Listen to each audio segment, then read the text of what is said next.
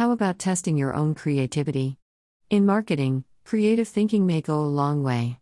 For that reason, we have written about brainstorming techniques, as well as breaking out of your comfort zone. Take the brief quiz. We did. And we came out as not being very creative, frowning face. Take the 4-minute quiz, testing your own creativity. Testing your own creativity. To begin, the authors of the test recommend completing the quiz, then reading more about it. The Divergent Association Task, DAT, measures verbal creativity in under 4 minutes. It involves thinking of unrelated ideas. People who are more creative tend to think of ideas with greater distances between them. We recommend that you take the test before you learn more about it. You can also read our open access manuscript in Proceedings of the National Academy of Sciences or read a CNN article on the task. Click the image to take the test. About the Divergent Association Task Measure.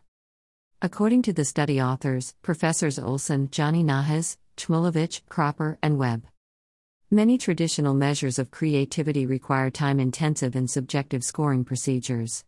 Their scores are relative to the specific sample, which makes multicultural or international assessments difficult.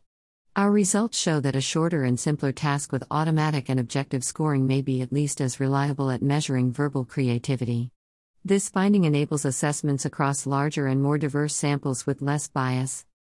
Several theories posit that creative people will generate more divergent ideas.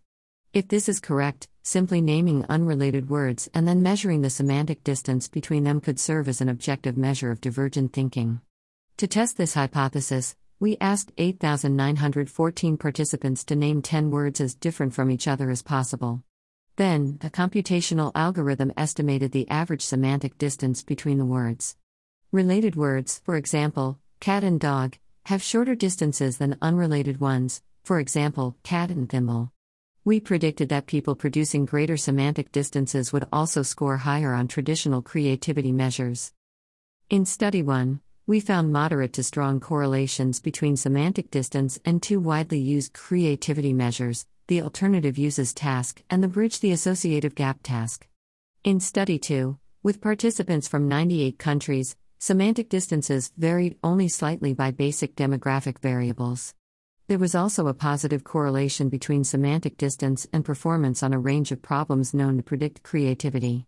Overall, semantic distance correlated at least as strongly with established creativity measures as those measures did with each other. Naming unrelated words in what we call the divergent association task can thus serve as a brief, reliable, and objective measure of divergent thinking.